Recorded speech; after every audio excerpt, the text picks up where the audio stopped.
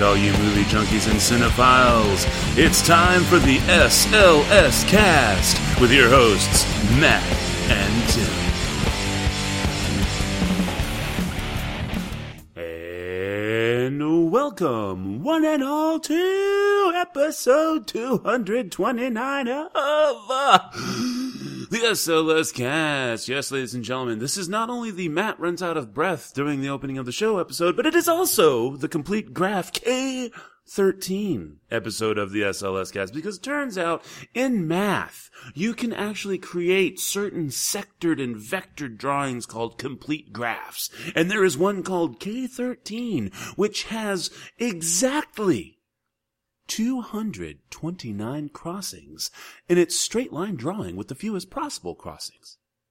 And with that wonderful little weird mathematical factoid knowledge, I, of course, am the breathless aforementioned Matt. And, of course, coming to us all the way from sunny California would be our resident Sony employee, Tim. So when you were taking math in school, would you ever say mathematical? You get it? Oh, God, no. No? No, I would not, no. And the dad jokes are strong with this one. But I maybe it's just because I didn't need any additional help in the nerddom department. Really?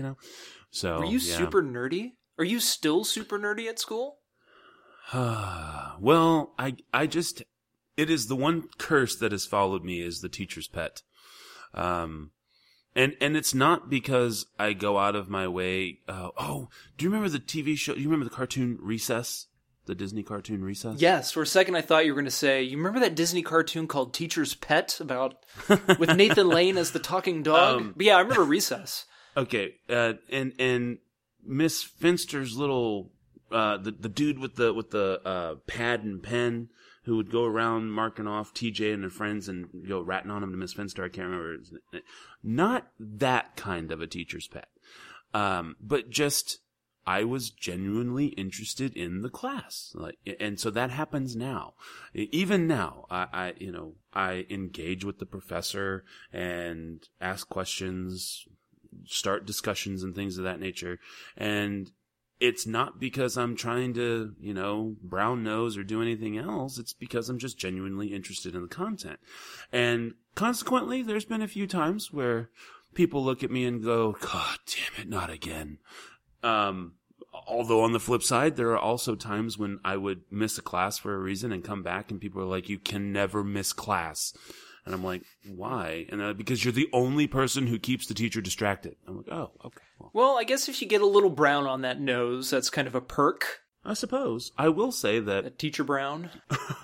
Well, I mean, I guess it does, in a certain way, it does pay off because I've, anytime I ever have an issue, or if I've had to miss class or something like that, I never get docked points for absences. I've had teachers who are like, no, I don't like this project that you did, or, I don't like this paper as much. Tell you what, just go ahead and, fix this stuff and get it back to me. And they wouldn't do it for other students. I mean, so it does pay to be a good student because professors, take care of the better students, I think. So do you sit front row center? No. Sometimes I sit in the front, just depends on the class and how it's set up and what's going on. But I will occasionally sit in the front row, but never front and center. Oh, no, I'm not. No, I'm good, thanks. Well, okay, so you seem like a generally nice, easygoing, not too dorky teacher's pet. You see, if I were the teacher's pet, and I knew I had nothing to lose because I'd be walking out of this class with a 4.0 GPA, which is a joke because that would never happen with me in a math class, I would have sat down. If my name was Matt, I would sit down and somebody's like, welcome to mathematics. Or maybe the teacher was like, check your schedules. This is Miss So-and-so's class for mathematics. I'd raise my hand. No, I would raise a finger up and go, no, ma'am. No, Miss Bernstein. I believe it is mathematics. And then look around, give everybody in the classroom like a cheeky look, scrunch up the nose and the face and giggle while sitting down. People can do that because they absolutely have nothing to lose. All the very successful brown nosers. I like how you were oddly specific in changing the status of your raised appendage from hand to finger. I just get I could actually see that going down in a movie or a TV show.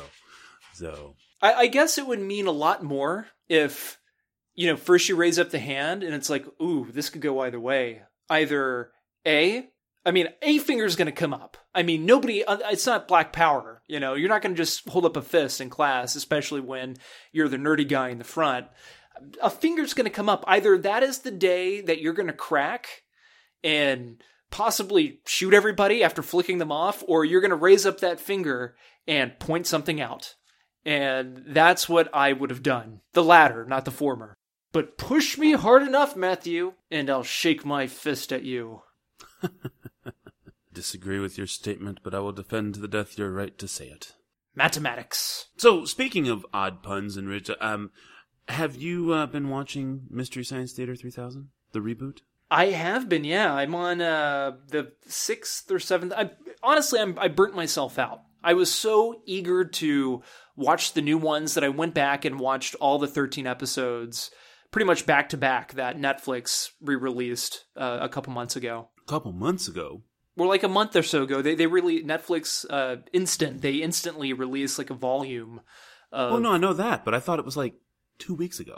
Yeah, the new ones. I was talking about I went back to rewatch the old ones that they put on Netflix in preparation for the new ones. Netflix put the whole goddamn series on... No, the first volume. Some of the older episodes. Oh, see, yeah. I guess I missed that because they have an MST3K channel on YouTube where it's a legal channel where they uploaded like the whole series. Yeah, it's a Shout Factory, since I think Shout Factory owns a lot of the distribution rights. So are you watching the new ones? I've been getting my MST3K fix. Yes, I am on episode 3 of the new ones. And I watched the first episode, and I will say it took a good 20 minutes, really and truly a good 20 minutes to kind of get into it. But once that vibe started, getting there, I was like, okay, I'm in. I started chuckling a little more, actually laughing. And by the time they actually got to the kaiju rap, I was like, holy crap. What a perfect spiritual successor. And it really does make sense when you think, Joel is the one directing most of the episodes and stuff. And of course, and he was really influential on it. And you have a lot of people who truly love MST3K putting it on. And so then I went and started reading some reviews and, and it's getting, mediocre to fair reviews, not really a whole lot of and I'm like, and they rated like the first episode as one of the worst episodes. And then, in terms of tiering it, there were really good episodes, pretty good episodes, not so great episodes, and then bad episodes. Yeah. And they're rating and I'm like, well, I laughed at the first one, so geez, they can only get better from here. And then when I watched the Cry Wilderness episode, they had me they literally had me at the title screen. When the title screen says Cry Wilderness and all three of them go, well, if you insist, Wilderness! And I was like, this is gonna be good. So I am like totally down right now. Yeah, I'm about 35 minutes, I think, into the third episode right now. Yeah, I actually didn't finish the first episode because I wasn't impressed. I didn't find the vibe, and I think a day or two later, I decided the Saturday they all came out, I watched Cry Wilderness and laughed my ass off. And 2, 3, and 4, those 3 episodes back to back are really, really good. My favorite part of Cry Wilderness, in terms of the actual setup, are the fact that they all the damn animals are on leashes,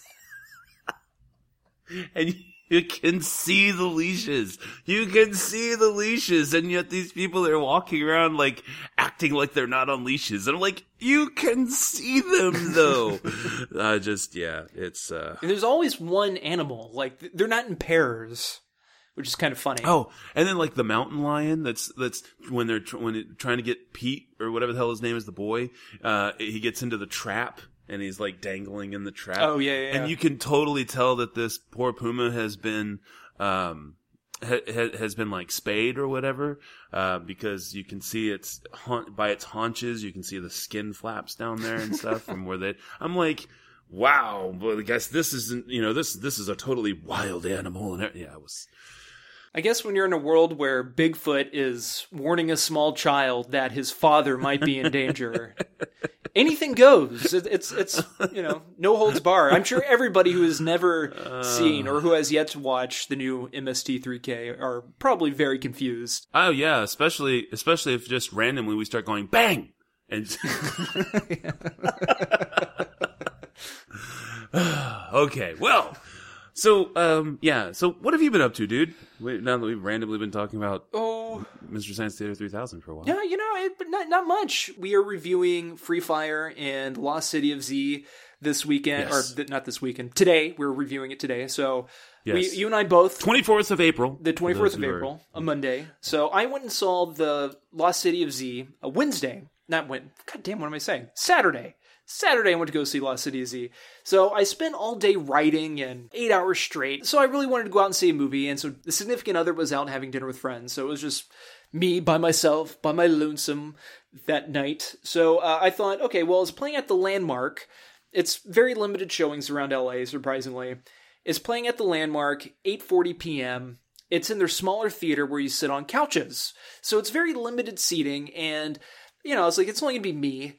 Well, the only single seats where I did not want to sit. So I thought, there's a 2-person couch. I'm going to reserve one seat on that couch. So I get there literally 5 minutes before the movie, I have my beer in hand. It's a $15 ticket. It's not like super expensive, but it's a $15 ticket.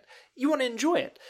Second row, I sit down in my seat. I get stopped by the ticket lady, and she's like, "Excuse me, sir, this couple here, they just bought their tickets, and they would like to sit together. Unfortunately, all the couple seats were taken. Would you mind switching with one of them so they can sit together?" And of course, I'm like, sure, why not? Fine. Not a problem at all. Let the couple sit down, and then I go to where one of them was supposed to sit. I go to my new seat, and it's right next, it's a 3-person couch. I'd be sharing it with this elderly couple. The old curmudgeon of a man looked like he was very confused with the whole situation, so I didn't want to confuse him more by sitting down next to him on a couch where it's a couch you want to slouch in. If you were there with a significant other and you want to wrap the arm around and do some thrust slouching, it's a good couch to do that with. I would feel awkward sharing this couch with my own father. So, let alone sharing it with this old curmudgeon of a husband and wife, would be that much more. Regardless, I end up leaving and going to the 10:15 showing. That is literally the most exciting thing that I encountered this past weekend. Hopefully you can top that somehow. Nope. Not this week. Wow. Nope, just went up to Market Street, went in there and watched the movie with I don't know, maybe 15 or 20 other people. That's good. It was a movie. Yeah. It was a movie that played. I wouldn't necessarily say it was like an experience or anything, but yeah. Yeah. Oh, but cool. we'll get to that later. Yeah, should be a good topic. But not as good as our upcoming interruption to our regularly scheduled Ultimate Letdown. How about that, huh? Ooh, yeah, this will be good too. Or that will be good. Well, this, as in what you were mentioning, will be good.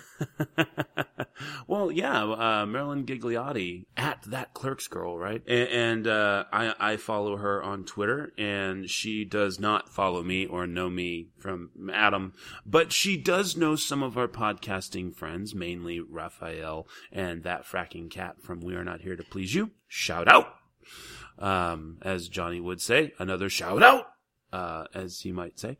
So she had actually put a thing up there from Peter Coyote that was an open letter to lead actors, basically about scale pay and stuff like that. So we'll actually, that'll be fun. We could talk about. And she did. I replied to it, and she liked my reply. So, I can say I'm that kind of guy.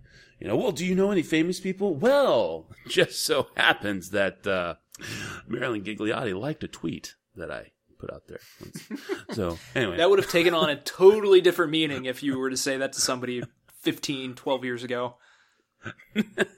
She liked my tweet. I guess we should probably check the old mail sack. What do you say, sir? Check that mail sack, check it good. Check that mail sack like you should. Good. I'll get it right sometime. You know what we need? We just need a quick little sound effect of like a dozen kids going, "Yay!" when you finish singing that. And I'm telling you, it's perfect. That's our little shtick. Okay, so well, we don't have any emails to read this week, but as always, we do encourage you to send us an email to the show at slscast.com. And of course, if you would like to follow us on Twitter, we would encourage you to do that as well by following us at the SLScast. But what do we have in the mail sack? Well, it turns out we've got 36 fucking followers.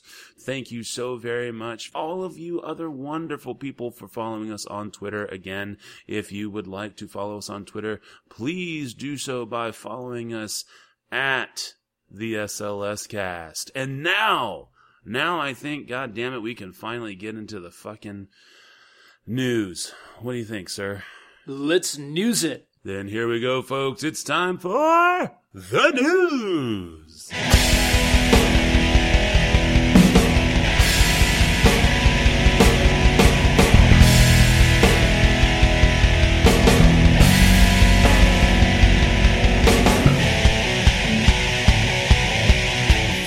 And America. That is exactly correct. All right, so first up from me, by way of Ryan Leston on over at uk.movies.yahoo.com. Well, my worst fears have been confirmed, folks. Turns out that Fast 10 will be the last Fast and Furious movie. Ugh. Yes. Ryan writes, "It's official. Fast 10 will be the last Fast and Furious." During an interview with Collider, Fast and Furious producer Neil Moritz confirmed that the franchise will end with Fast and Furious 10, and they already have an ending in mind. I'm guessing the ending is the new Brian also crashes his car on the side of the road. Too soon? Quote, "Yeah, the plan is to make 2 more movies," end quote, he said. More quotes from him. He says also, quote, "We have kind of the ending point of the franchise, but we don't know the in-betweens yet. That's just all of us kind of putting our heads together and coming together with something that we think is very special." End all quotes there. And, so basically it's just a matter of wait and see. We don't really know what's happening. But then, of course, if you know how Fast 8 ended, which, by the way, I was listening to Johnny White Trash yesterday, and the poor bastard somehow got the impression that Dom dies saving his son. That spoiler that you think you read is not a spoiler. It's a fake spoiler, so rest easy, son. Rest easy. And, And then real quick here, I'm just going to jump into, other people who are not going to be in movies or won't be in movies or will be in movies. From IGN.com, by way of Alex Osborne. Jeremy Renner, not in Mission Impossible 6, is in Ant-Man and the Wasp. That's right. Mission Impossible 6 reportedly won't feature the return of Jerry Renner's William Brandt. According to Showbiz 411, the actor is instead busy with 2 upcoming MCU movies. In addition to Marvel's The Avengers Infinity War, Renner will reportedly also make an appearance as Hawkeye in Ant-Man and the Wasp. Potentially filling the void left by Renner's absence from MI6 is Superman actor Henry Cavill, whose involvement in the project was announced by director Christopher McQuarrie. McQuarrie shed light on the film, saying it will feature a few familiar faces and provide a different look at Tom Cruise's Ethan Hunt when it opens in theaters on July 27th, 2018. So, and then there's just a little bit more to that article. I encourage you to read it, though. Questions, comments, concerns, Tim? Thoughts on Fast 10, on the fact that it looks like we're going to be staring 2 more Fast and Furious movies in the face, and the fact that Jeremy Renner has chosen Hawkeye over Mission Impossible. Yeah. Did he actually choose one over the other, or was it because he was contractually obligated to do Avengers or Marvel stuff? I would think that unless he has like some ridiculous storyline that's involved in either Infinity Wars and or Ant-Man and the Wasp, I don't see how he couldn't have gotten away to do the other movie. I mean, yes, Marvel Cinematic Universe is kind of a big thing, but at the same time, it's not literally all-encompassing. I mean, you do go do other things, so... and I like Hawkeye. I think he's been a great character, but he also hasn't been doing a whole hell of a lot. Yeah. I don't know. Well, they're trying to build him up to kill him off. Because they're not going to kill off Tony. They're going to kill off Hawkeye or Captain America. Sure, but it's going to be too late now because you already missed out on playing William Brandt again. Yeah, that's true. I don't know. I would rather see him in Mission Impossible. I thought he was a nice contrast to Ethan Hunt. Hopefully Henry Cavill will pick that dynamic up, because I like Henry Cavill a lot outside of Superman. But are you telling me that Johnny Whitetrash has yet to watch Fast and Furious 8 because he thinks Dom dies?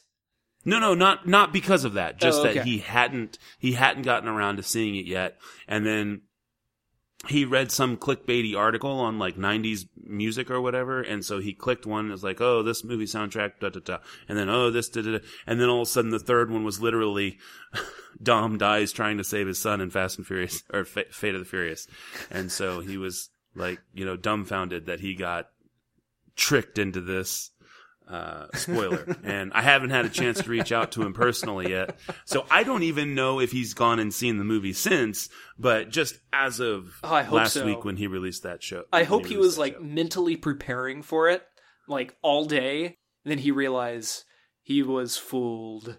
So my first piece of news from the HollywoodReporter.com. Did you see the trailer for this movie called The Promise? It stars Oscar Isaac and Christian Bale. No, but you know me, I'm all about showing up 15 to 20 minutes after the movie starts now. So Right. Well, the first time I actually really heard anything about this movie is when I saw it at the movie theater, the trailer for it at the movie theater here just 3 weeks ago. And I had no idea it was already out, or that it was going to be out so soon. But according to the HollywoodReporter.com, box office, The Promise could lose $80 million serving a higher purpose. This here is written by Pamela McClintock, and it says this: the Armenian genocide drama starring Christian Bale and Oscar Isaac opened to just $4.1 million over the weekend in North America. The late Kirk Kerkorian's parting gift to Hollywood was The Promise, a big-budget epic about the Armenian genocide. Starring Christian Bale and Oscar Isaac, the movie opened to a mere $4.1 million at the North American box office over the weekend. At that rate, the film stands to lose $80 million or more unless it overperforms overseas and in ancillary markets, according to box office reports. The Promise cost $90 million to $100 million to make before marketing costs and a distribution fee paid to Open Road Films in North America. Kerkorian, who died in 2015 and was of Armenian descent, fully financed the movie via Survival Pictures, which was created to make the movie and to educate the public about genocide in the 20th and 21st centuries. The film's producers say that the film is a victory, its box office notwithstanding, since the intent was never to make a profit. Instead, The Promise was intended to shine a light on the massacre of 1.5 million Armenians in the waning days of the Ottoman Empire, and any proceeds from the film will be donated to charity, including to the new The Promise Institute for Human Rights at UCLA School of Law, which was unveiled last week with a $20 million gift. The release of the film was timed to the date the genocide began, April 24th, 1915. That was the day when Turkey's Ottoman Empire began rounding up, arresting, and deporting Armenian leaders and intellectuals. And the article goes on from there a little bit more. There are some quotes here about how the movie is a living museum and how important it is, especially now. Shit, man, it's been almost 100 years since the Armenian genocide, and Turkey still has yet to acknowledge that it was in fact a genocide, despite 1.5 million Armenians were massacred. And I'm just kind of surprised to see a movie is just now being made about the genocide specifically. Do you think it would be worth kind of checking out? It sounds kind of interesting. With as much as we see about with things like the Holocaust and other disasters and stuff like that, which, again, none of these things are good, and we should have some level of awareness of all of them perpetually, because much like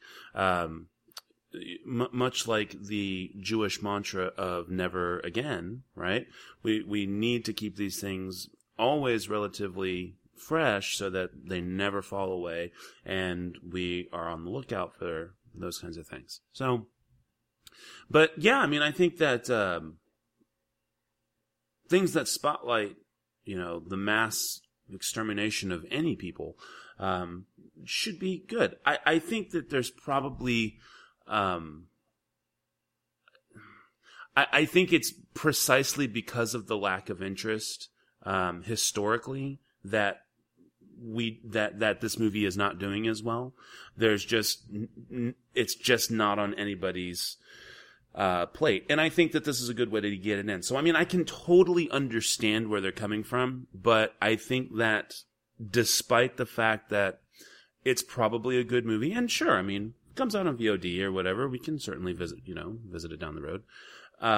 But I would still venture to say that the studios knew this going in, and it sounds like they just flat out overspent. And I mean, if you wanna justify it by, saying how important it is and everything, that's fine. But, and if it brings additional awareness and helps make the movie a little bit more money, then cool. And that's pretty much why the movie was made, since it was completely self-financed by this guy. I mean, the company that made the movie was virtually his company that he started. Oh yeah, Survival Pictures. Yeah, that was the name of the company that he made to finance the movie. But it was distributed by Open Road Films in North America, which they had to pay a fee for them to distribute the film. They were going to distribute it at a pretty low cost. So it's interesting. I mean, I guess they weren't going in as blind. And again, I don't want to sound, like Debbie Downer, and I definitely don't want to sound flippant about it. I think that this is a kind of piece that is meant to kind of cushion the blow, as it were, of how poorly the movie is going to do. And I don't think, and I think it's informational just to say, look, the movie just has no awareness and has no traction. That's why it's not making any money. And that is more than likely totally what's going on. But at the same time, it does look bad when you have big names like this, and then the movie only makes, $10 million worldwide on a $90 million budget. So, yeah. So that's fine. That's fine. I guess we'll have to see for ourselves at some point, more than likely. Sounds good. And then I'm just going to jump over here to slashfilm.com. Netflix open to simultaneous theatrical releases for its original films. This here is written by, it's posted on Monday, but written by Ben Pearson. I was about to say, Monday, what a very interesting first name. And it says this: Amazon made a big splash at this year's Academy Awards, with Manchester by the Sea winning Oscars for Best Actor and Best Original Screenplay. Pundits cited Amazon's theatrical model as having a big impact on the film's wins, while another major streaming site, Netflix, has struggled to achieve similar awards outside of the documentary categories, perhaps due to its more limited theatrical distribution. But Netflix's new quarterly earnings report implies that changes could be brewing, and audiences may have the chance to see Netflix original movies on the big screen as well as at home. In the past, Netflix has tested the waters with theatrical distribution with movies like Beasts of No Nation, but only in limited release. And the nature of that release, it was available to stream at home and see in theaters at the same time, meant traditional theaters weren't thrilled to play the movie in their multiplexes. Those old school companies tend to prefer exclusive distribution windows, and Netflix's simultaneous release gambit throws that off. Amazon, on the other hand, played along and put Manchester by the Sea exclusively in theaters for a while before eventually making it available for streaming on its video platform. In addition to awards attention, this resulted in a $47 million box office haul, a strong showing for an R-rated drama. In the present, the earnings report mentions the company has hired producer Scott Stuber, producer of Ted and Patriots Day, to head up a new initiative for its original films. Along with clearly laying out expectations for him, the report drops an interesting nugget of information about what Netflix's possible future may hold. We recently hired Scott Stuber to lead our original films initiative. Our goal remains the same: to offer a variety of new movies that will attract and delight members at better economics relative to licensing movies under traditional windowing. Some of our early movies have been successful by this measure, such as the Sandler movies and Siege of Jacksonville. Others, such as Crouching Tiger, Hidden Dragon, Sword of Destiny, have not. Scott's mandate is to increase both the portfolio and the percentage of films that delight many of our members relative to the film's cost.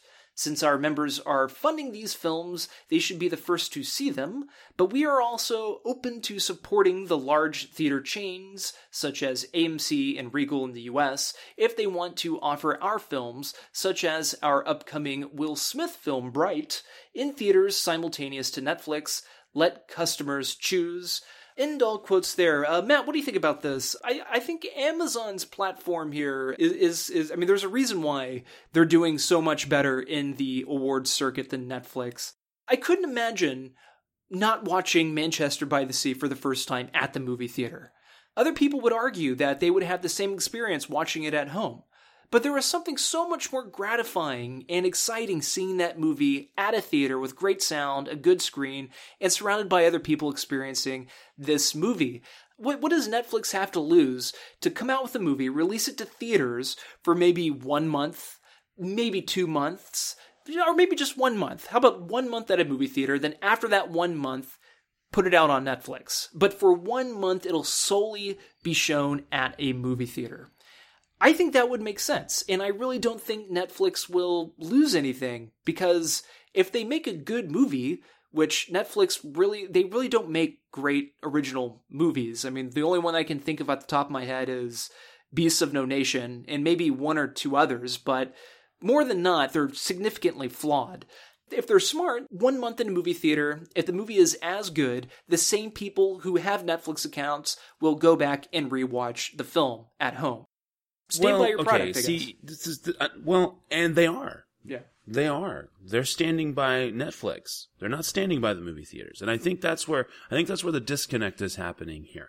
I agree that Netflix, outside of their documentaries, that generally leaves more to be desired from their films. Now, their TV slate, holy shit. I mean, they've got winner after winner after winner there. So, I mean, again, I can see why, Amazon does some really cool things and I can see where people would side with that. But Netflix, this move by Netflix is more to just give theater distributors a bone. I mean, and it will, however, also prove, it'll literally put people's money, people like you, it'll force you to put your money where your mouth is. Okay?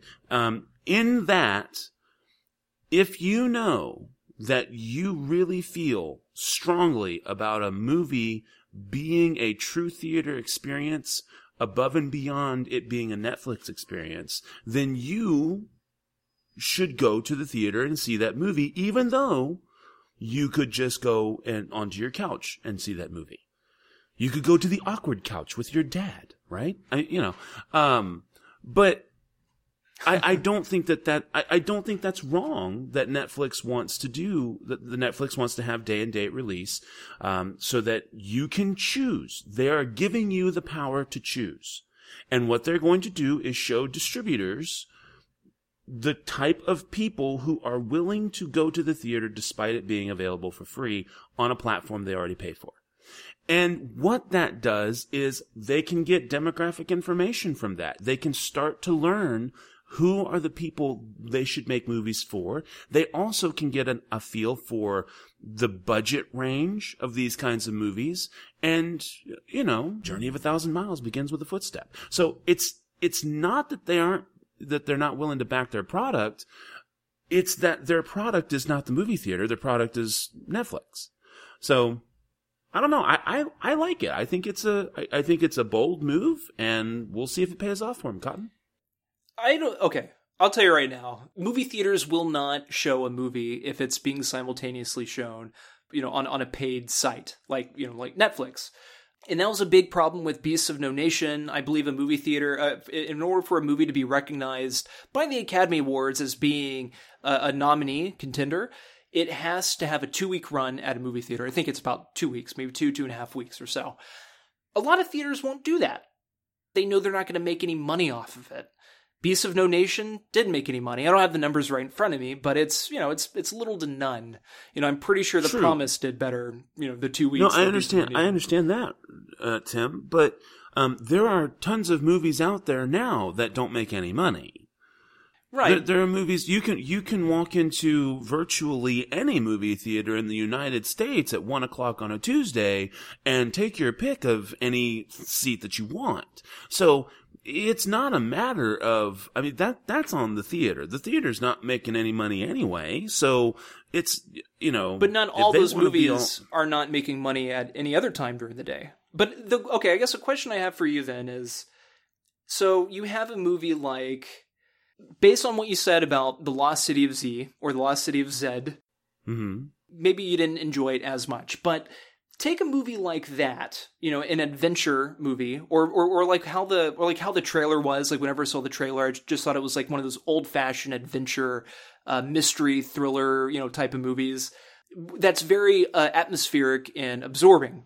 Now, if you had a choice to go see that movie at a movie theater, or go see or watch it at home on Netflix, what would you do? In my defense, I would have to say that I did not see the trailer. Oh, like a movie like that, I guess. Okay. Yeah. I would honestly say that unless I was truly and honestly stirred by the movie, couldn't care less. Right. I would be fine with waiting for the movie. It really and truly has to be, and hey, we all know me. I'm not just a, blockbuster kind of movie kind of guy. I'm not just a, tentpole movie kind of guy. There are movies out there. If the movie doesn't grab me, if the trailer doesn't grab me, or if the story itself doesn't grab me, then I don't care where or how I see it. But that's me. But I think somebody like you, like me, like other people that are, movie fans, movie buffs, will take certain things into we'll take things into consideration. But the average moviegoer, the casual moviegoer, if they have kids, they would rather go watch it at home. Right. I guess what's not too clear about this article is that they don't mention if that what they say goes for every movie, or if they're talking about like their Adam Sandler movies, their Sandy Wexlers, or the Ridiculous Sixes, which I think you have a lot of people that are curious to see how those movies, turn out, but nobody's going to be willing to spend 10, 12, 15 bucks on a curiosity. So I can see them having hesitation with stuff like that. But then, Beasts of No Nation was a pretty big movie, and I don't know. I'm saying way too much for... and that's okay. I think, though, that there is, as with almost everything, there is a happy medium. And I would say that I know I have seen movie theaters where theater, it's a 12 theater. It's a 12 screen theater. And so theater 2 will have movie A playing at 1, 4, and, at like 11, 1, and 4, and then it'll have movie B playing at, 7 and 10. So, there are ways to make this work so that a theater, will have minimal risk in showing it. I just think that, I don't think it's a bad idea. I think it is a good idea. So. Yeah. Yeah. Well, we will see the ongoing saga of Netflix in movie theaters. Given how much time we've spent, we should probably. I'm going to be done with my news. So if there's anything else you wanted to get to, oh no, I shan't. I got Netflix on my mind, so I'm good. Netflix on the got brain. Netflix on my mind. He's got Netflix on his mind.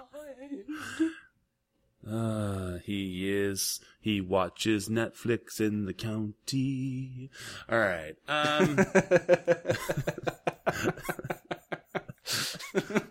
Thank you for getting that. And for those who don't know what that is, go look up a song called Lineman of the County. All right. So then I guess let us move into our rather impromptu...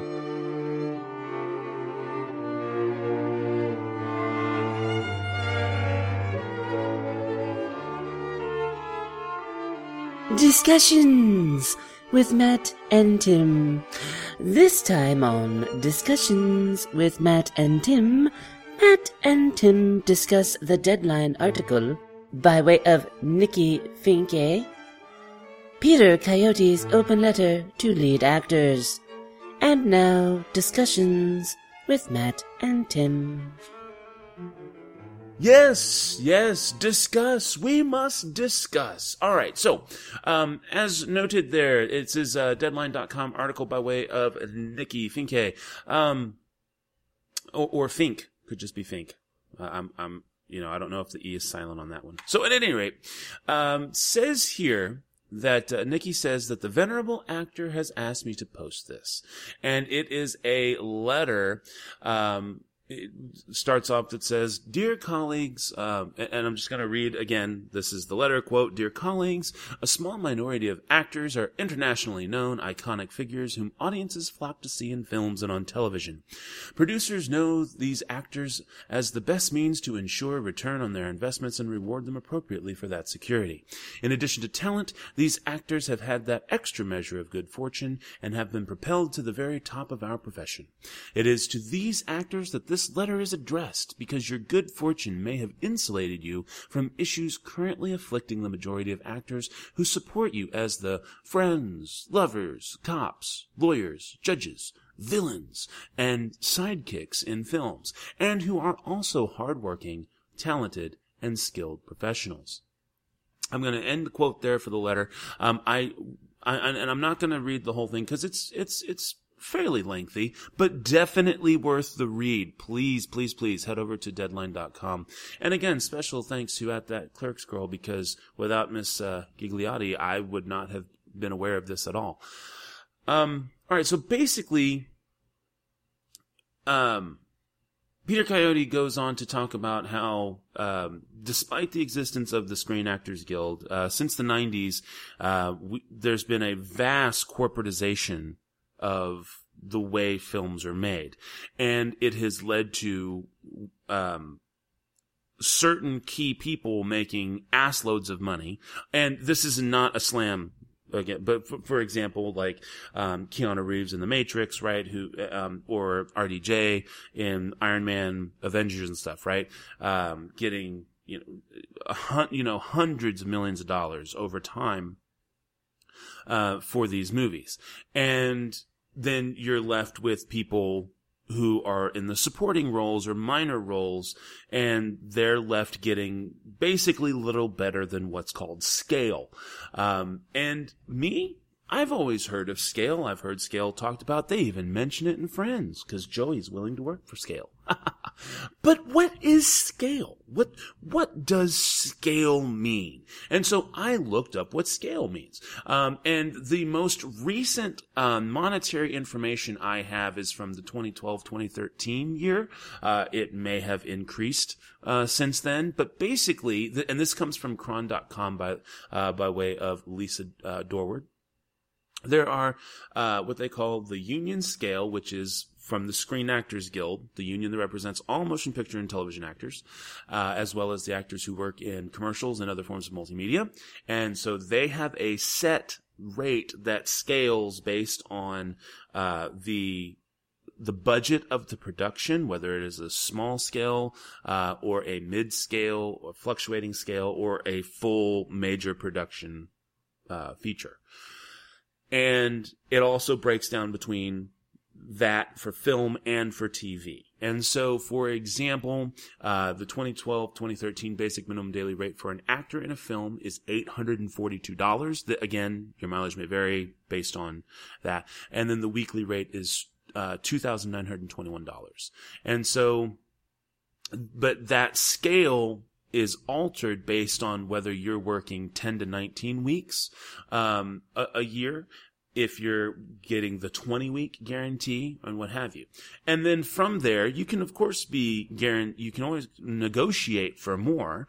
You could say that you're going to be double scale. You could have scale plus 20, as in 20%. So there are different methods with which you can get, but the scale is considered minimum wage.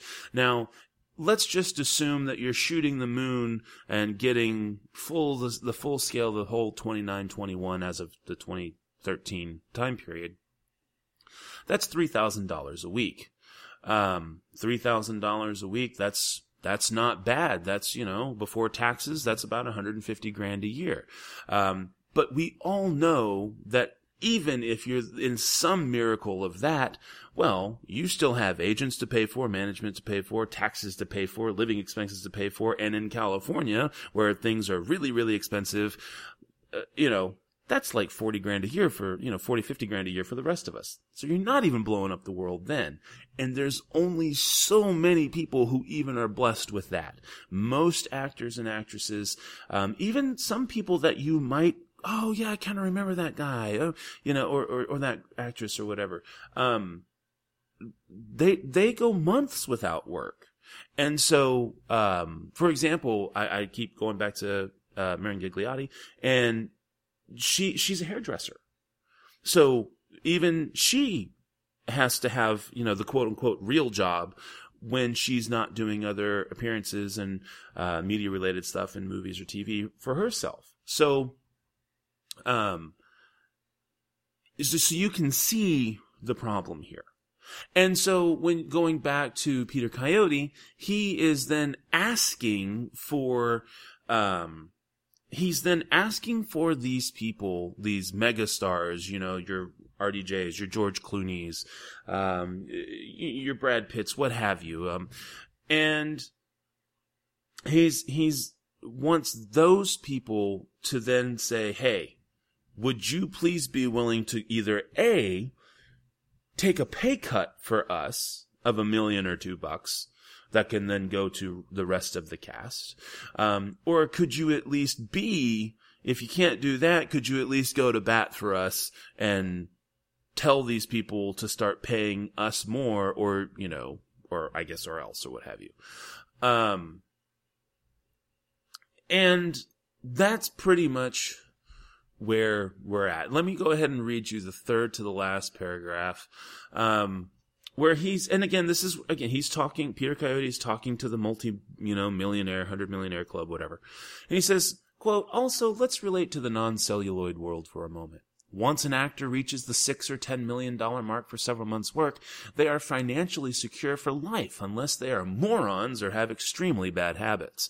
By the time they're earning 15 to 20 million, some measurable percentage of those earnings is meaningless. A major star on a film we were doing together once told me, we were discussing the issue, quote, hey, there's no difference between 17 and 18 million to me. My agent tells me so-and-so gets it, and so should I, end quote.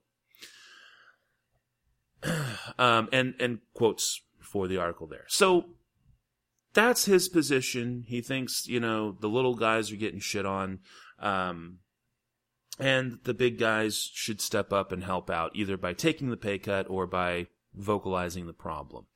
Tim! I didn't mean to, ramrod this whole thing, but it seemed like kind of a complex thing to jump back and forth. So... You said ramrod. You said ramrod. What's up? What do you got? What are you thinking? Peter Coyote, it's funny because whenever you brought this up, there's a YouTube star called Coyote Peterson who he's like this, he seems like a really rich kid who took daddy's money and traveled the world with cameras and gets purposely stung and bitten by scorpions and spiders and shit like that. So at first I thought, why the fuck is this doof writing an open letter about actors getting paid? So I ended up going on IMDb and looked up Peter Coyote and realized he's been in some stuff that I've noticed him in. Like in E.T., the extraterrestrial, he played Keys. He has a voice that's semi-recognizable because he is a narrator. In fact, he narrated the Enron documentary, The Smartest Guys in the Room. So, I mean, he has, I guess you could say, steady work, or it has had steady work, but they've always been kind of the sideshow type of characters, like who the article is talking about. He's been in TV shows, a lot of TV shows that just never really got picked up. Quite a few, actually, where it looked like he had a consistent role. But I guess what I'm trying to say, it takes a lot of balls to really write an open letter like this, especially when you're an actor of his age and still kind of struggling. I mean, he was born in 1941, so that makes him, 76 or so. It's a shame that he's waiting until now to really publicly say something about all this. Granted, I don't know if he's been actively trying to help out his fellow actors for, over the past however many years or not. But, again, it just takes a lot of balls, I guess, regardless of who you are, to really come out and say something like this. Although, Matt, do you think this was really the best course of action? Not only just him, but a lot of people that are part of that Actors Guild who have exhausted all their options. There's only so much picketing and letter writing that you can do to where you just kind of have to give up and take whatever course of action that you can, just under rioting and looting and attacking people. And to be clear, now I don't know necessarily how reliable this information is, but I did go to CelebrityNetWorth.com and looked up Peter Coyote, and according to CelebrityNetWorth.com, it says that Peter Coyote has a net worth of $10 million. Now, and yes, he is 75, but so you can kind of take that one of two ways. Well, I guess it's nice that someone who is in the winter of his life and is set for the rest of it, theoretically, is stepping out to, call people out there. The cynic in you might say, well, I guess you're just doing it to toot your own horn, and now that makes you more marketable. Oh, well, we gotta like this guy because he's looking out for us, so let's hire him more. Oh, now look who gets more money. But on the flip side, regardless of ulterior motive or not, he's not wrong. Oh yeah, I don't think so either. Go ahead, sorry. Oh no, I was going to say that, and that's what kind of pissed me off with the Passengers movie, where, that's why the budget of that movie just ballooned, because they offered Chris Pratt an absorbent amount of money, and once, what's her name, Jennifer Lawrence, caught wind of how much money that Chris Pratt was going to make, she demanded to make the same amount of money.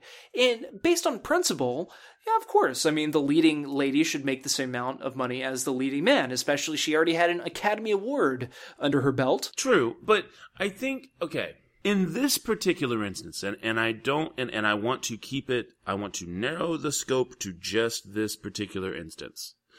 Because this is, I don't want to make this about any kind of pattern or any kind of, equal rights issue or anything like that.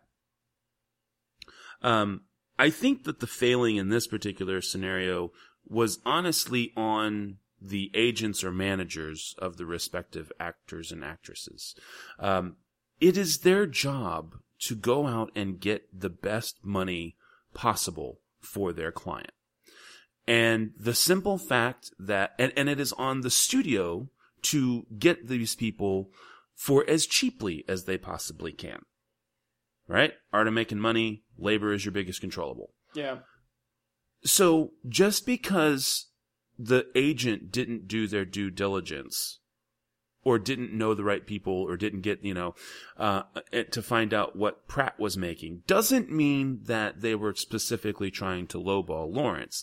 If I go to you and say, hey, dude, I'll give you $100 to do this, and then realize they need somebody else and go, hey, dude, I'll give you $80 to do this,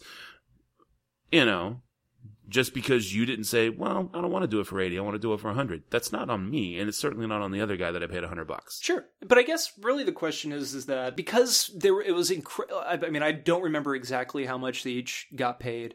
It must have been over $15 million per person. Is it like a case of one's morals to where once an actor reaches a certain amount of money, they should feel obligated to help their fellow man since they are pretty much set from then on out? And, like every movie, like depending on what kind of movie or how much money that they're going to be making, maybe it's up to them to be like, okay, I should help out my fellow actor and not take as much money for my time.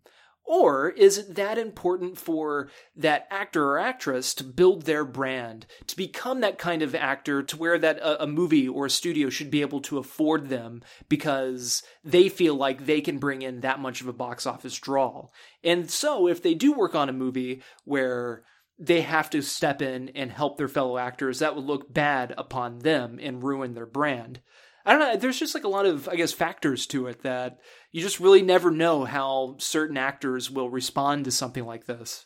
And just to make sure we're to clear something up here, I looked up here. I've got a Forbes article from December 29th of last year by way of Scott Mendelson, and it looks like there was no there was nothing going on behind the scenes. Just Jennifer Lawrence got $20 million, and Chris Pratt got 12 for Passengers.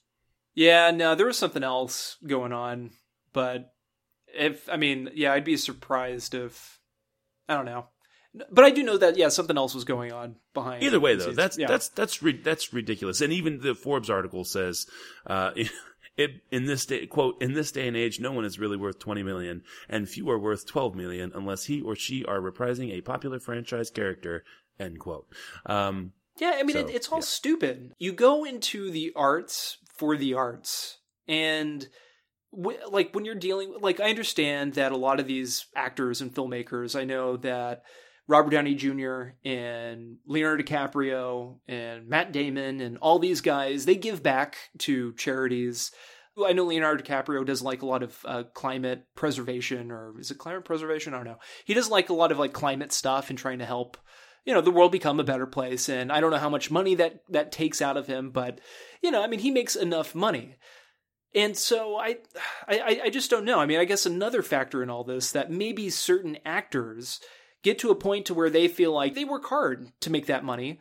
They have a reputation, they have a brand again to keep going, and they're known for being great performers. A number of these people are known for being great performers. Believe it or not, they're acting and working. And some of these other people, I can see where they're coming from, like what Peter Coyote was talking about, but I don't know. I guess it's a double-edged sword. I just think there's something. Well, it is, and again, I'm a big fan of, hey, make as much money as you can, but try to be a good person while you're doing it. I know Keanu Reeves, for example, a very famous example. He took he either turned down or somehow took some ungodly amount of money from the Matrix trilogy, nearly $100 million, and literally back-ended it to the production crew so that everybody got $30,000 or $40,000. So, when it comes to people who are working crew, everybody thinks Keanu Reeves is a god, basically, But for me, I see someone like Stephen Tobolowsky, right? One of my all-time favorite character actors, and this is a guy who's got a net worth, again, celebritynetworth.com, look it up for yourself, 1.5 million. So, and this is a guy who is, and this is after 30 years of work. So he's not necessarily any better off than you or I. So I think that's, and to a certain extent, I think that's a good thing, because it shows that hard work, dedication, and talent can give you not just longevity in this industry, but can provide you your livelihood. And I don't think that that's such a bad thing. But I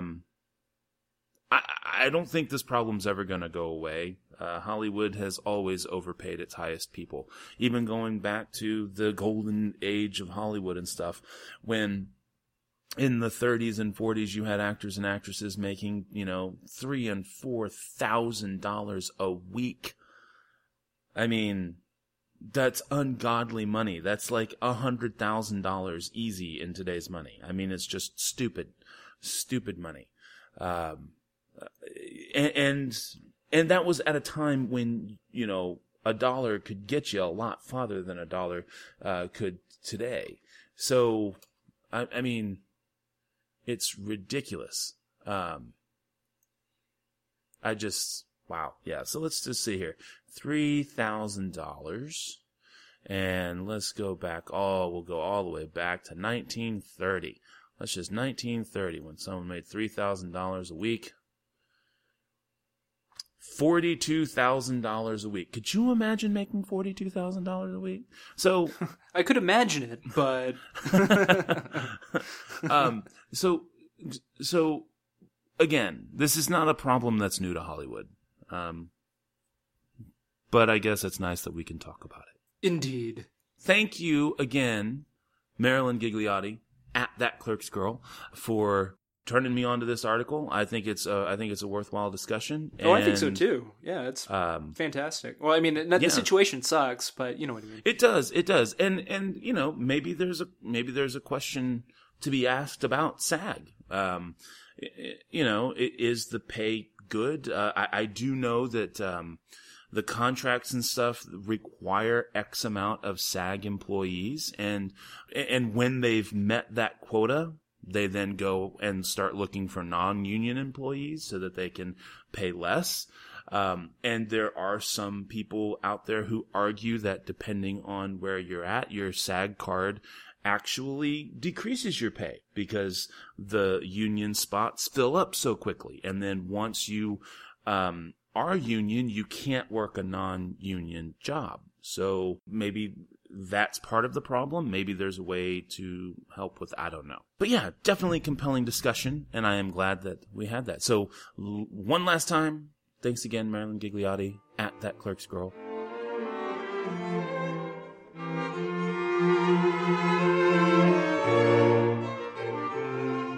Thank you again to Matt and Tim for their wonderful discussion of Peter Coyote's open letter to lead actors from Deadline.com on this episode of Discussions with Matt and Tim. Next week, we will return to our regularly scheduled bonus segment of Ultimate Letdown. Once again, you have been listening to Discussions with Matt and Tim.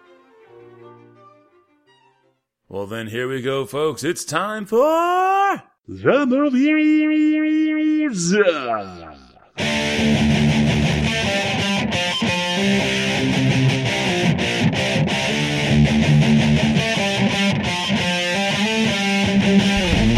And this week's movies are Free Fire and The Lost City of Z, or Zed, as was pointed out earlier. If you're English, I guess. If you're English, yes, it is Z or Zed. Where would you like to start, sir? How about Free Fire? Free Fire. 'Cause it's free fire. I don't know what's wrong with me. Just, it's okay. So, Free Fire, 2016, British action comedy film directed by Ben Wheatley, and stars Sharlto Copley, Armie Hammer, Brie Larson, Cillian Murphy, and Jack Rayner. Basically, what we have here is a group of people who are meeting for nefarious weapons exchange. They're there to buy weapons. And due to some shenanigans before the exchange and the drop, shit goes wrong, and we end up in a huge standoff over a briefcase full of money. And then regardless of the shenanigans beforehand, shenanigans, of course, ensue, and now we have a who's gonna get out of here alive kind of situation thing. Okay. Alright, so, I don't know. I really felt like this movie had a lot of potential, and I think that in terms of the setup, it really was well done. I thought it was a lot of fun, slightly cliched in certain areas, but still really making it something that you're looking forward to seeing how it turns out. And then we actually get to the major scenario, and while there is some outrageousness and there is some kind of cleverness, this is one of those things, and I think it was I think Ebert said this. It's basically like a stupid person plot hole, or a stupid person movie or something like that. Basically, the plot of the movie wouldn't exist if the characters weren't stupid. So, and there's telling things about this. For like example, in part of the way through the movie, you know, after everybody's trying to figure out what the hell's going on and certain people are already dead and people are trying to get, there's a phone rings in an office and they're like, oh, there's a phone, right? And it's like nobody thought of this ahead of time.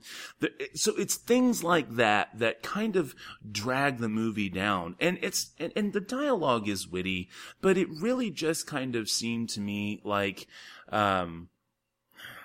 they were leading up to one particular character. The whole time it's leading up to one particular character, to, you know, be the winner, if you will.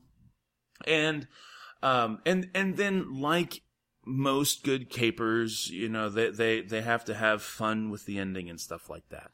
And I'm not saying that because it's a twist anything. It just really felt, I don't know. I just felt like it was leading up to what you saw. So predictable. I guess it's predictable. But it's still fun. Still pretty funny. 3 stars. What do you got there, Tim? I'm giving it 3 stars as well.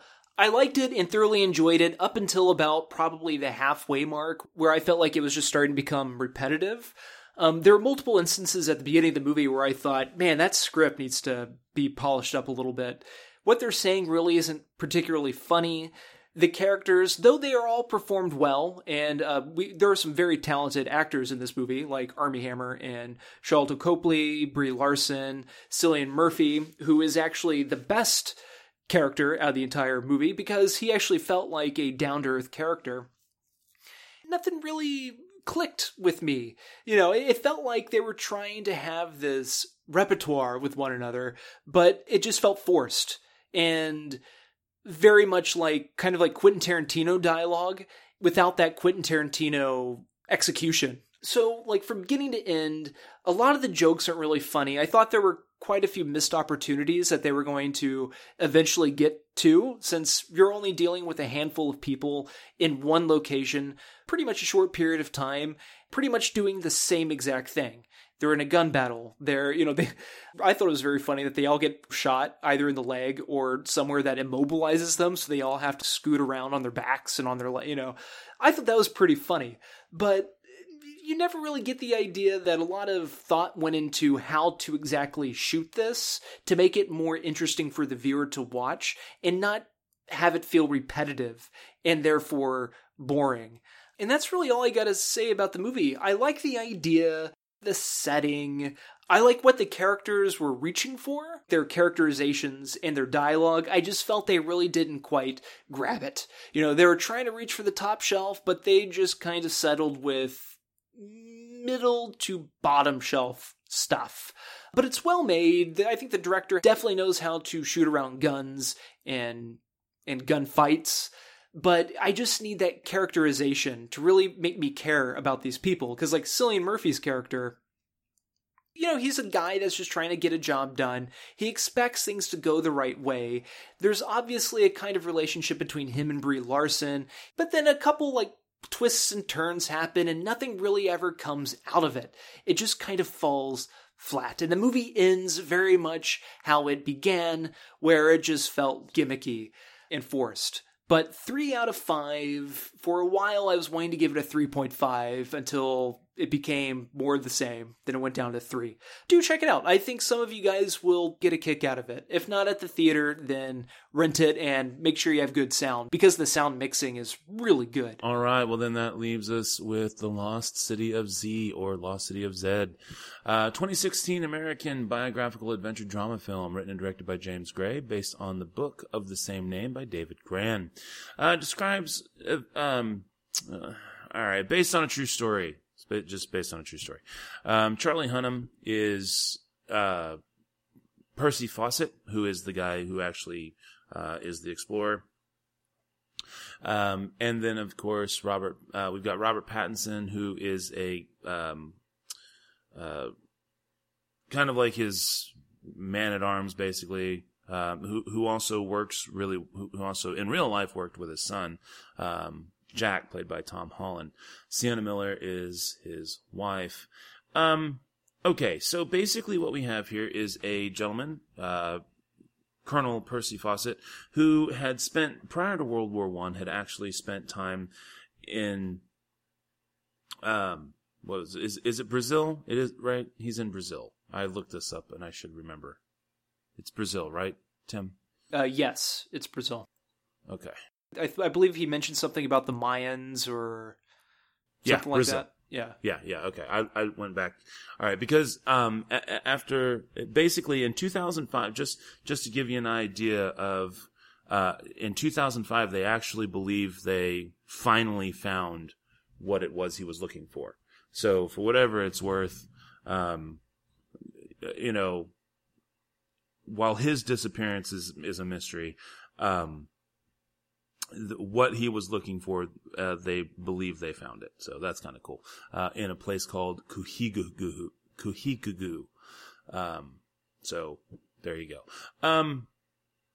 At any rate, so we're following Colonel Percy Fawcett, who prior to World War I had been exploring Brazil, and had some findings. It's like, oh, there's this lost city. I know there is. I can find it. He also made claims about having shot and killed like a 60-foot python and stuff like that. And of course, he was laughed out. Eventually, though, he had to go through World War I. He goes and fights World War I. Despite actually, by the time World War I was over, Homeboy was like 50. So, I mean, he was a tough son of a bitch. There's no question. Ends up going, and by 1925, there's an expedition, whatever. All right, so here's the thing about this movie. From a cinematic point of view, it's awesome. I mean, as easy as it is to say, blah, blah, blah, as easy as it is to say that, oh, come on, it's easy. You're shooting mountains and stuff. Oh, that stuff is beautiful. It's not just about being able to shoot the jungle. It's about knowing what parts of the jungle to shoot. It's about understanding lighting. It's about understanding where the shot is taking place and what you're trying to say in that shot, where you're literally letting the scenery become more than a backdrop. It becomes like a character. And this movie does that job very, very well. Where the movie kind of falls off for me is that it is just simply too long. Consequently, it drags in places that it shouldn't. I just think that, and also in trying to make this journey indelible, they put characters in play that don't actually have a basis to be there except for dramatic action. And I'm going to, just as a minor real life spoiler, I guess, his wife was never there. Okay? So everything that you're experiencing through Nina's point of view and how it's relating to the stuff that was going on,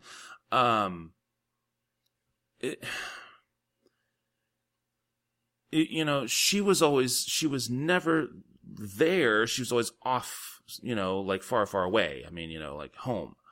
And while, I mean, I'm not saying, that it's complete fabrication, but it's things like that you can tell that are just there for dramatic purposes, and stuff that's actually there just kind of, it almost seems like filler instead of plot advancement. And it just caused the movie to drag. I think at 140 minutes, this was easily 20 minutes too long, maybe even closer to 25. It's still gorgeous. It's still, I would at least argue, well thought out. So this is still a 3.75 out of 5. It's just too long. And I would argue it's not for everybody. What do you got there, Tim? Did you say 3.75? 3.75. Oh, okay. Well, you're not far off from me at all. I thought this was going to be kind of a bloodbath, but it's not. Actually, that's kind of what I thought about this movie. I thought it was going to be more of a bloodbath, but it wasn't. They encountered some really nice indigenous folk, which I was kind of surprised. It's a beautifully shot and performed film. Very much like what Matt was saying, they do a really good job at establishing characters, establishing setting, establishing a time period, establishing a mood, and establishing atmosphere, which is very important. You get a taste of it in the movie's trailer. And the ending, I had no idea what the movie was building up to, and I really didn't fully agree with how the ending was done, but it affected me in some way. I was swept up with it. It's very interesting. In fact, some years ago, I read a bunch of books by Carlos Castaneda about the shaman Don Juan, and shit, where was he at? Was that Mexico? New Mexico? Was it in the States? Maybe it was in Mexico? I can't remember. But it was all about drugs and spirituality and finding your inner spirit. And it just reminded me kind of sort of what Charlie Hunnam's character was kind of going through in this movie. In the jungle, that's where he is at peace. That is where he can let his spirit go free. That's where he can find his heaven, the life that he is choosing to live. And his spirit will guide him to that heaven, which is the lost city of Zed.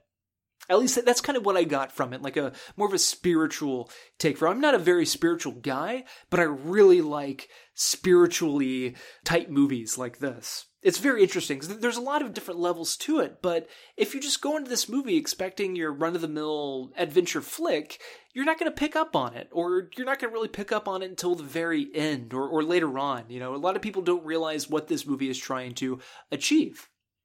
But it's beautifully shot, wonderfully performed. I was very much impressed by Robert Pattinson's work in this movie. In fact, I forgot he was in it, and it took me a while to recognize him. The makeup in his characterization is so good. It pretty much blew me away and was one of the best parts of this entire movie.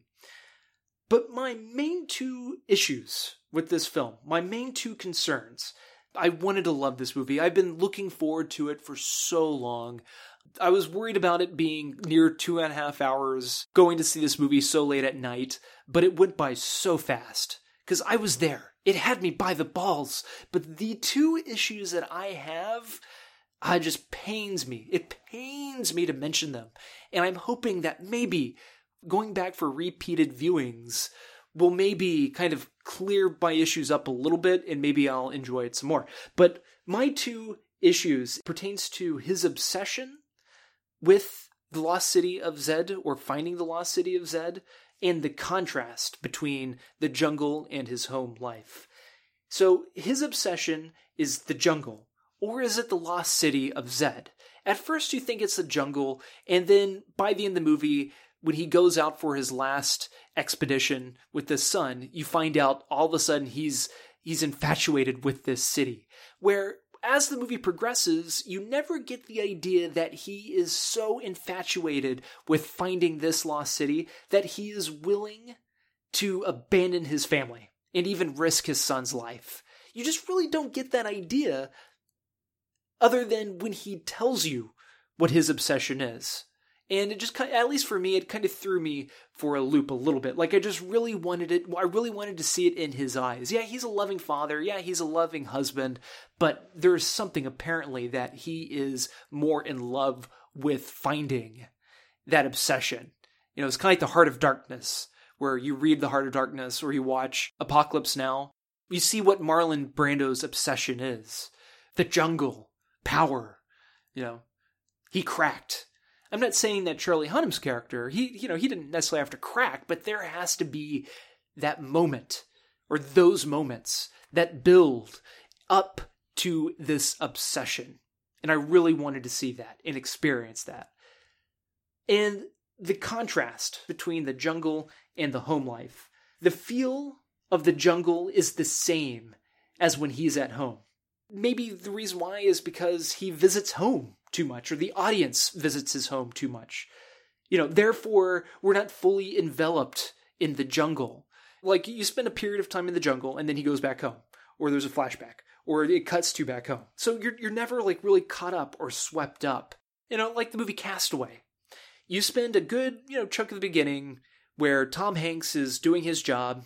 He's with his wife. You get an idea of his family life. And then he gets stuck on this island. And for the majority of the movie, he's on this island alone, secluded. And so you're there. And at the very end of the movie, when he gets found, you're absolutely relieved because you weren't expecting it. At that point, anything could have happened. He could have died. And so it made it that much more surprising when he got picked up because you were there with them. You knew that anything goes at that point.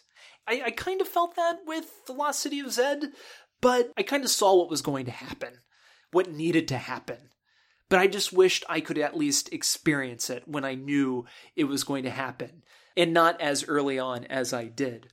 So again, those are my two issues. One, the obsession with the city, the lost city, and then the contrast between the jungle and the home life. I give this movie a solid 4 stars. I am going to take the significant other to go see this again with me. It's a must-see.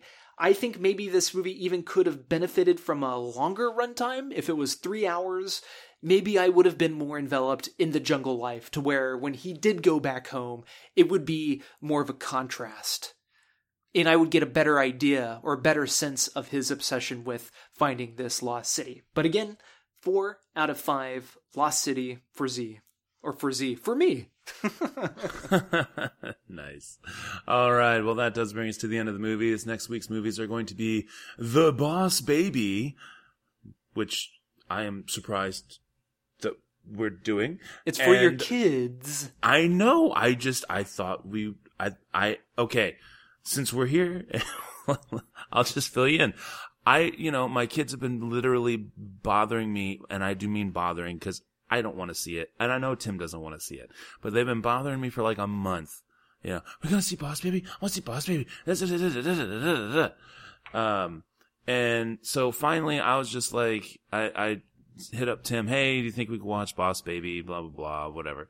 And he's like, I don't, what? No, I'm sorry. Well, it was a 1-2 punch with that and Smurfs. Okay. Yes, it was. I did ask for, but again, it was the nostalgia button for me. We talked about it last week, so you know why I wanted to see Smurfs. But the kids did really want, and so, if I can do something nice, take them to movies, and we can do a movie together, then okay. And so we pretty much came to the agreement that we were just going to do Smurfs, and you know what? That's okay. That's fine. I can't do them all. And so I open up the email tonight. We're looking for this, and I was like, oh, the Boss Baby's on there. So I will let them know that Uncle Tim wanted, fell on his sword so that they could watch this movie. They'll be very excited. And if they don't like it, they never get to watch a movie again, ever. Yeah. Anyway, so we got The Boss Baby for next week, as well as The Love Witch. And I think that now brings us to the spiel, does it not, sir? Spiel on. All right, well, the music you've been listening to, as always, has been brought to us by our music partners, Cries of Solace. You can check them out at ReverbNation.com and Facebook.com, /Cries of Solace. As for us, we are, of course, the SLS Cast. You can find us at SLScast.com. You can send us an email to the show at SLScast.com. You can also follow us on Twitter at the SLS Cast. You can even follow me, this is Matt, on Twitter by following at NitTwit12345. You can, of course, come aboard that information superhighway and track down Tim on Twitter if that's your heart's desire. Don't forget, you can always subscribe to us on iTunes and or favorite us on Stitcher Radio, as well as catch us on the old SoundCloud. So until next week, this is Matt saying that thanks to Charlie Hunnam, I get to say this. Everybody, at some point in their life, has fallen down and not felt like getting back up. but you have to, no matter how difficult it is. Take care, cinephiles. We'll talk at you again next week.